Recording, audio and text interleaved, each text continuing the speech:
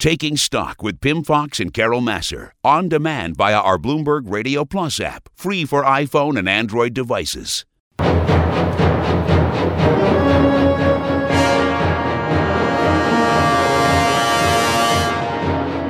watch what's in your water. You know what that could mean. Yes, that's from Jaws, and we love just hearing that. But more seriously, folks, water, it's a serious matter. And here to talk a bit more about it is Blue Marble Research's president and global investment strategist, Vinny Catalano. He joins us in our Taking Stock studio. Good to be back with us. Great to be here, Carol. Thank you. We're having fun with the lead into you, but water is a serious issue. Absolutely. This may be a water planet, but most of the water is not usable on either human consumption, agricultural, or industrial level. And you need to convert whatever there is. You need to clean whatever there is for both developed countries and developing countries. And the demand for that is projected to be very, very high in the $10+ trillion range over the next number of years. So I have a question for you. Is it just companies can deal with the problem and there'll be lots of opportunities for investors, or there's also the case that there's going to be a serious problem on this planet and there's going to be a shortage of water? I think it's a little bit of both, actually. Really? Sure. I think that in developed countries... Well, there already is a shortage of water for a lot of developing countries. All you countries. do, I'm going to California next month. Yeah. And where am I going? I'm going to the drought state. And maybe at some point in somebody's lifetime, they'll create a water grid that will enable the flow of water coming from maybe the Great Lakes or somewhere, the Pacific Northwest, down to areas that are going to need it. Can you really do something that, or why not just do a lot of salinization plants? That's a possibility too, and maybe that becomes a better economic option. But something is better than nothing, and more is definitely on the horizon for developed countries and developing. And in developed countries, you just take New York City. We have a water system here that is, over a century old, that if you don't have a water filter in some way, like I do at home, and I filter the water, and I have to tell you, that filter gets pretty clogged up by the time it's done after, a couple of months. Well, if you're not filtering it, you're ingesting it. How healthy can that possibly be? And that's developed countries. And then developing, you've got the whole story with that too. So, hey, Vinny, there is the Guggenheim S&P, right? Global Water Exchange Traded Fund. It trades under the symbol CGW. Is that the best way, or really the intelligent way, to invest in the thesis that clean water is essential? I would put money into CGW, PHO, Peter, Harry, Oscar, and PIO, Peter, Irene, Oscar. They are the three leading water resource ETFs, CGW being the best performing over the last number of years.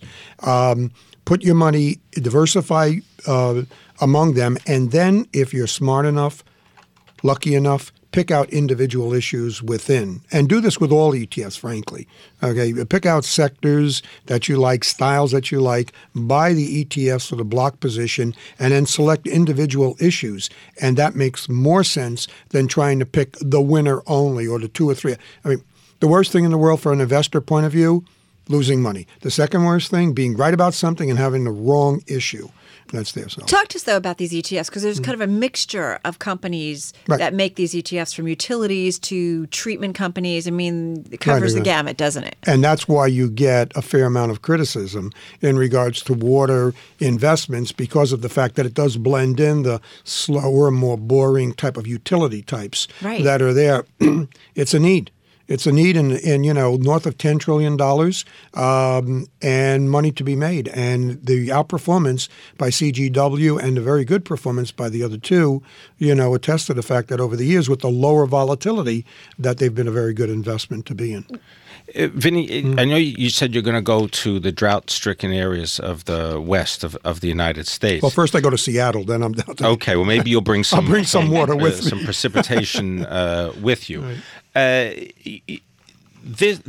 You pick these things to invest, obviously to make money. Absolutely. The consequences would seem that agriculture, there would be something connected with ag producers as well, because if you don't have water, you're not growing crops, right? Exactly. And that's the thing that I would try to emphasize, which is it isn't just human consumption. Right. It is agriculture. and it is industry. And you need potable water for each one of these areas. Or even non-potable in the sense of, let's say, if you're going to do fracking for natural gas in these shale plays, right, you need large quantities of water, and then that has to be slurried away. And that's on the waste treatment side of it. Yeah, exactly. So this covers the front end and the back end. Desalinization maybe would be a good way to play, but that's a harder one from everything that I've seen. I think you just do the broad stroke by the ETFs, get the exposure, get it in all different parts of the world. I think it's a good thematic play. This is the larger context of investing, which is the other dynamic of the Jaws. Yeah. That's it, too. Well, I just think there's so many different ways to play it because you think about companies, Bloomberg and others, that are looking at sustainability issues. And so in some ways, everybody is kind of in that water play, potentially. Yeah, absolutely. And there are other themes too, that benefit. There are other investment areas that benefit from long-term themes. This happens to be one of them. It's within the overall category of global infrastructure.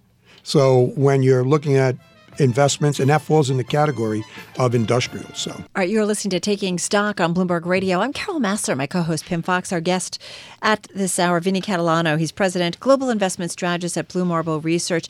And Vinny, before we move on a little bit, we've been talking a lot about kind of investing in water, and you mentioned some of the water resourcing ETFs that you like, CGW, PHO, PIO. Those are the tickers. How long have you been on this investment play? Going back to, I think, 2006, so 2007. It's been a while. And you've stayed with it, and it's made sense. Yeah, very much so. Very much so. Thematic investing makes sense. Individual investors can benefit from thematic investing in general. You look at trends and themes. You invest over a longer cycle. After you've made your investment in those trends and themes, make sure that you do an evaluation as to what your sector exposure is. How much do you have in one of the 10 economic sectors? Because you don't want to get too far out of balance. You may inadvertently end up owning twice or three times as much in one area. And that's okay if that's what you want to do. Just know that that's what you're doing. This water theme has more legs, a lot more longer. I think so, definitely. Yeah, I think, how does it not get to be more so, or at least the same over the next number of decades? Nowhere near the $10 trillion plus has been spent in this area. Population continues to grow.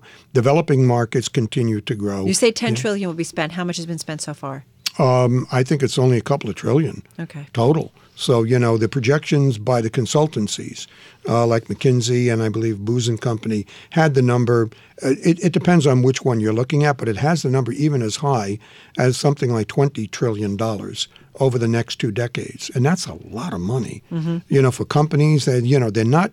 Some of them are large. Some of them are divisions of big companies, but many of them are, of moderate size. And like I said, if you buy into the theme and you buy into thematic investing in general, and then you make the investments into that particular theme, then narrow it down. And, if you have that desire, that willingness, that expertise to drill down, and you pick a couple of individual issues. Right. That'll be a good thing to do. So, yeah. Vinny, you do a lot of work with the New York Society of Security Analysts, yes, right? I do.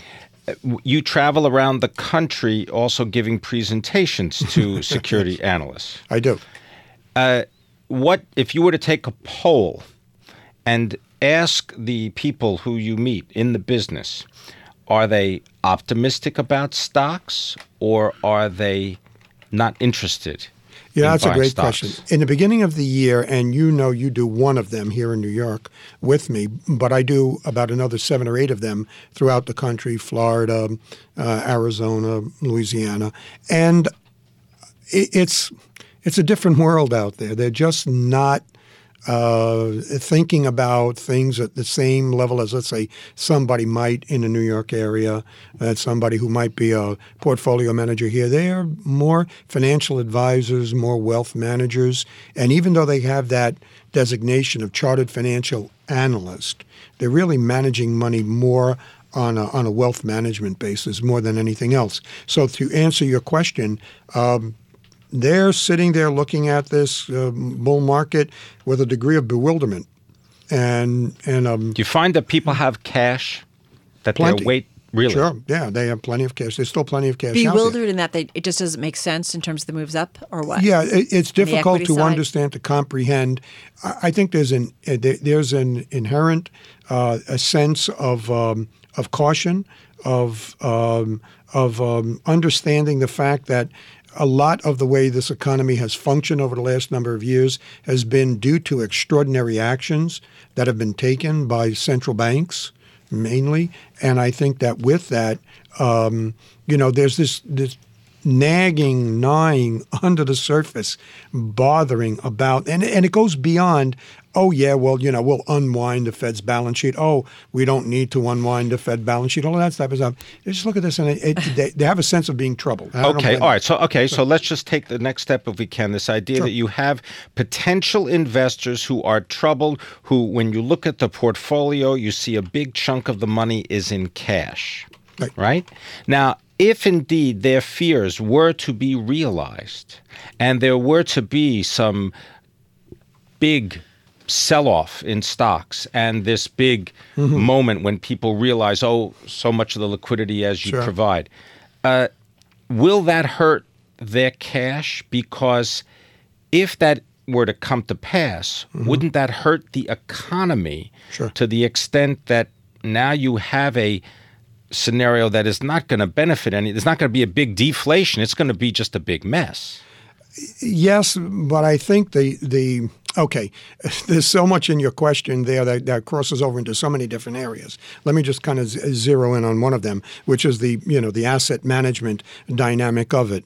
If you have assets in the equity markets and they deflate to a degree, and you have assets in, let's say, no-risk short-term money markets, your relative net worth has gone up. You also have the capacity to make. This is where I thought you were going to go, but you didn't go there. Then you have the capacity with that capital to deploy the capital into those deflated. Right, but that's market assets. timing. But what I would argue is that the reason that there's a significant amount of cash out there, it ties in with this other point that was brought up before. The individual investor, the average investor, is also bewildered. They look at this and they take a look at stocks trading in the financial media. And if they look at the second-by-second trading, it's spasming. Why is it spasming? Because of high-frequency trading. Does that help instill confidence in the average investor to want to be in this game? And the not answer if they remember being burned recently. Well, right? they got burned recently, and they're really kind of not back. They're back through managed money. They're back through maybe ETFs and things of that sort. But I don't get this sense of enthusiasm now. Professional investors, what will they say? They will say, "Oh, yeah, eventually they're going to get into it. Eventually they're going to be forced into it." That kind of thing. Well, maybe not. Maybe you've lost them for quite some time, and then eventually you go through this whole cycle, and these extraordinary actions lead to something unforeseen at this time. A black swan event takes place, and then where are you? Now you're in extremely difficult circumstances. It is. And also in a time where you've got PIMCO saying the new normal is now the new neutral, and so it's not dynamic growth. There's not a lot of impetus for necessarily stocks to go higher here. And real wage growth is not there. Right. And we can get into income inequality and stuff like that. And what does it mean from an economic point of view? Not even as a social point of view, but from an economic point of view, what does it mean? What does it mean when the bulk of the spending public, it doesn't have the wherewithal through real wage growth to go out and to spend. So what do? Exactly what they're doing now. They're borrowing. We've seen this movie before. We've seen this movie before, and it's getting played again. Movie, summertime, blockbuster, that kind of thing. It's it's a changed world. This is the whole Jaws thing, is that anyone who thinks that the stock market today, and the phrase I use is not your grandfather's stock market anymore, they think this is the stock market of yore. Now, all you have to do is go to the Florida New York Stock Exchange, and you will see a media company has the largest physical presence there. You go to NASDAQ, it's a television studio. Right. Remember what it is. The days when you used to walk on the floor and you'd get bounced around and there was stuff. It was great. I worked on the Florida Stock Exchange way back when. I loved it. Not that way. It was fantastic. Yeah. Very different day. Yeah. Thank you so much. Thank you. Pleasure. Thank you to be here. Always learn something. Vinny Catalano, President, Global Investment Strategist at Blue Marble Research. You are listening to Taking Stock. I'm Carol Massar, my co-host Pim Fox, and this is Bloomberg Radio.